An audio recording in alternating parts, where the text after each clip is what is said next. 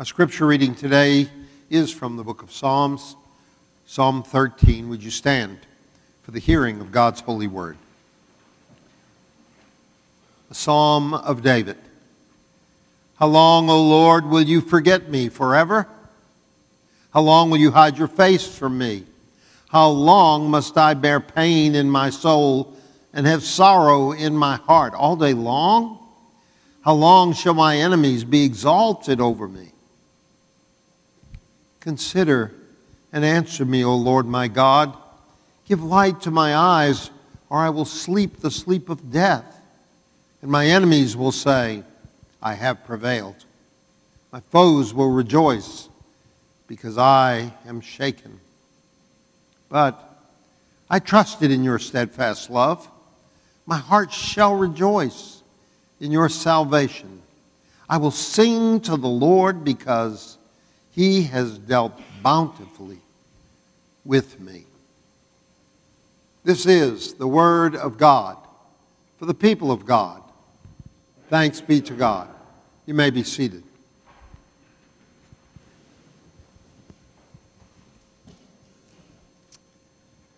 I started paying attention to and praying through the Psalms in college, and they very quickly became my favorite part of the Bible. They're honest and complex and beautiful and ultimately hopeful. I remember setting up a prayer night for the SMU Wesley Foundation one year in college, and I worked with some friends to make several different stations around the room that were loosely based on different emotions. So there's one prayer station for prayers of joy, another for prayers of confession, another for prayers of thanksgiving. And as we created these, we found that different psalms were perfect to guide people through those different areas because they're psalms of joy, and they're psalms of confession, and they're psalms of thanksgiving. And then a little bit later in my time in college, I discovered some of the even more complex psalms, like psalms of sorrow. One night, some friends and I went to see a movie called Waltz with Bashir. It was a devastating movie about the Lebanon War, and it left us all deeply troubled at the end. We honestly did not know how to end the night after seeing it, until we went back to our dorms and turned to the Psalms and read Psalm 88, which is one of the very few psalms of sorrow that ends without any positive resolution. Offering that psalm as a prayer when I was learning more about the horrors of war around our world was a revelation. It comforted me in the moment and showed me what it means to pray when I did not have the words to pray. I could use those words from the psalm as a guide for my soul. And ever since then, the Psalms have been my trusty guide, especially when things get tough. Psalm 13 is one of those for me personally, and I believe it can be a helpful guide for all who are journeying through some of the tougher parts of life, through despair or pain or the unknown, for all of us who are searching desperately for a sense of hope. Did you hear the heart-wrenching honesty of that prayer, especially in the first couple of verses? It writes, "How long, O Lord, will you forget me forever? How long will you hide your face from me? How long must I bear pain in my soul and have sorrow in my heart all day long?" This is a prayer that voices felt separation from God, loneliness, doubt, soul pain, and sorrow. Which means, first and foremost, if you feel any of those emotions or have ever felt those emotions, you are faithful, because those very words are printed in our Bible as a prayer of faith. Before we even get to an invitation to hope, and as an important step to that goal, the book of Psalms shows us that faith is not sanitized. Our prayers need not be overly pious. They merely need to be honest. Prayer is the space we have to be brutally honest with God and ourselves. And I hope that's good news for all of us who have doubts, who wrestle with God in the dark moments of our lives, or every day living in a world that seems so often bent on destruction and pain. How How long, O Lord, will you turn your face from the wars and the discrimination? Dr. Martin Luther King Jr. preached a sermon titled Shattered Dreams in 1959, and in it he begins by prayerfully naming the shattered dreams which impact us. After recounting all the pains from Gandhi's shattered dreams of a unified, peaceful India to the too long delayed dreams of freedom for enslaved Americans, to the Apostle Paul's own shattered dreams of sharing the gospel in Spain, as we see in the book of Acts, Dr. King sums it all up by saying, shattered dreams, blasted hopes, this is life. I think the person who wrote Psalm 13 knew how true that is. Shattered dreams, blasted hopes, this is life. And those first verses of Psalm 13 offer us an invitation to actually name what keeps us from the hopes we seek. Naming those pains and despairs is the first step toward finding healing and hope. So hear this psalmist's invitation to cry out to God with the pain you feel from loss, to offer a prayer of sorrow for the emptiness you feel or those dreams that have been deterred, and then cry out to God with the whole world, lamenting any pain we inflict on each other. Of course, the psalmist doesn't end in that mode. By the last two verses of Psalm 13, there's a turn to trust and hope.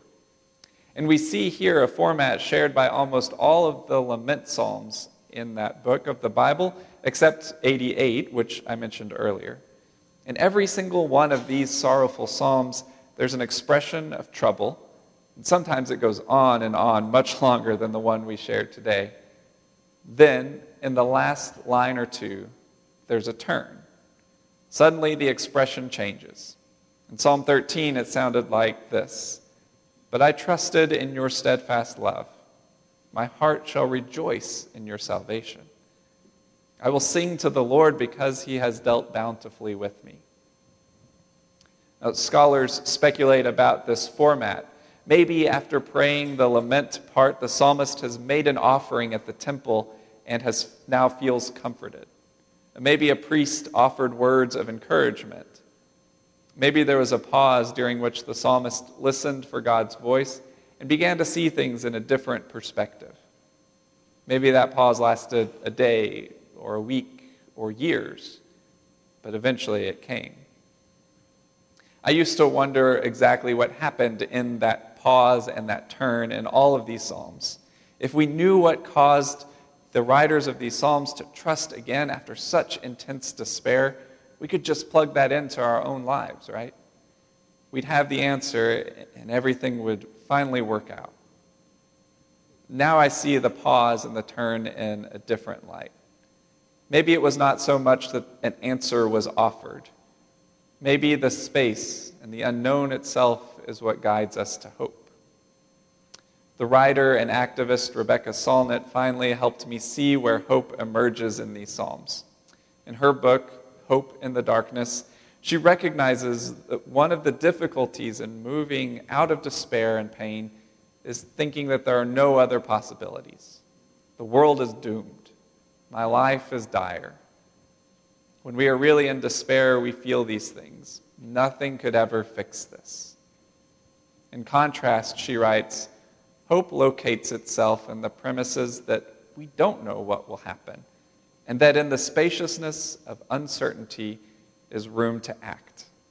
When you recognize uncertainty, you recognize that you may be able to influence the outcomes. You alone, or you in concert with a few dozen or several million others. Hope is an embrace of the unknown and unknowable, an alternative to the certainty of both optimists and pessimists. So I think hope isn't just optimism that things will be well. And it's also impeded when we are dead set that nothing good could ever happen. To put it as simply as I know how, hope is embracing possibility. And again, Dr. King illustrates this beautifully in his Shattered Dreams sermon when he examines the inverse of hope.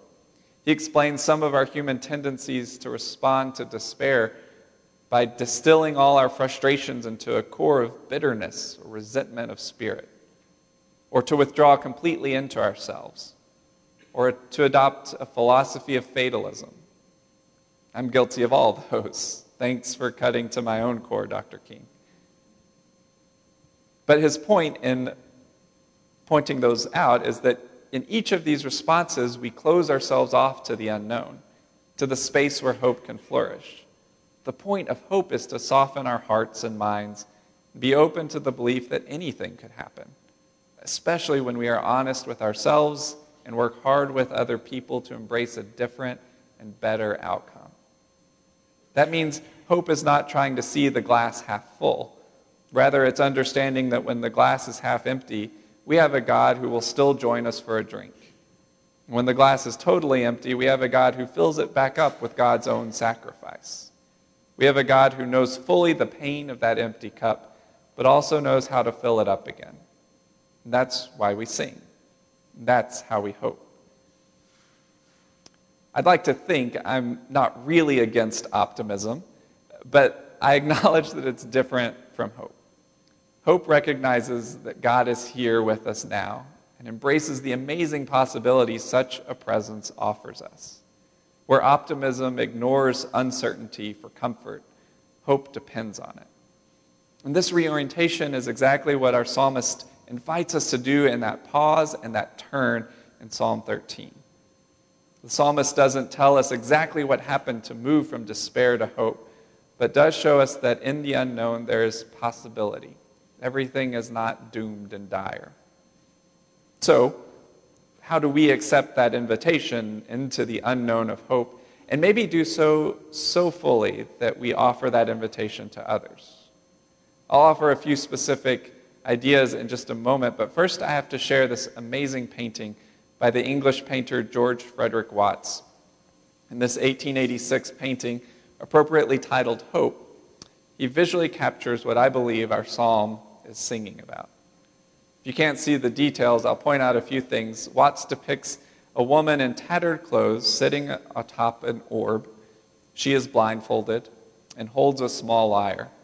The lyre itself has only one remaining string. All the others are broken. And it seems as if the woman is leaning over as far as she can to hear the music from that one remaining string. The background is beautiful and lonely and haunting, outside of reality and deeply grounded in it.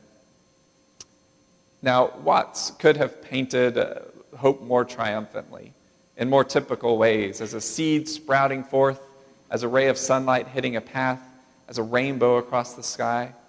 But he chose instead this image. It captures both the sadness and the motivation that lies at the core of hope. It's an image that I believe cuts through both optimism and pessimism to illustrate the beautiful uncertainty of hope. And this figure also demonstrates to me boldness and trust. Against all the odds, she has not hardened her heart or put away her instrument. She knows there's still possibility to make music and has the courage to try, even with only one string remaining. I have to believe this is what the composer of Psalm 13 looked like after naming all that pain and sorrow and sitting in that space before finally turning to embrace hope. And maybe we can follow this example. Maybe we can name our pains openly and honestly before God.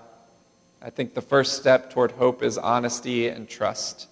And praying honestly when all seems lost is an act of trust, believing that God might hear. Sure, we cry out, God, why are you not here?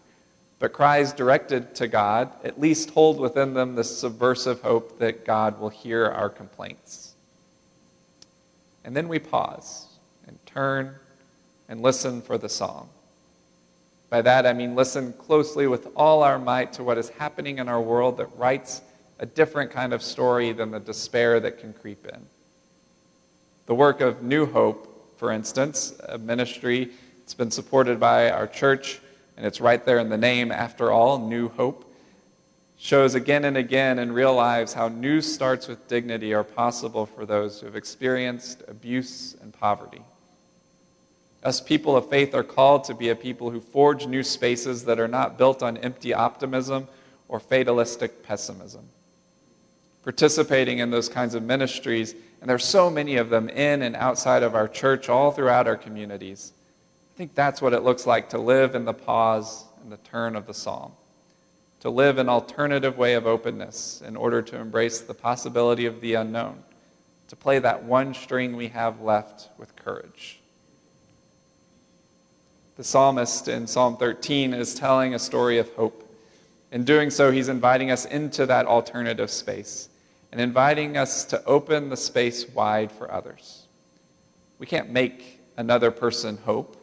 We can't even make ourselves hope. It's a thing with feathers, flighty and fragile. But we can pray honestly, and we can attend to stories of possibility, and through them let hope take flight. Maybe that's an invitation that we can receive and share this day. God, help us to do so.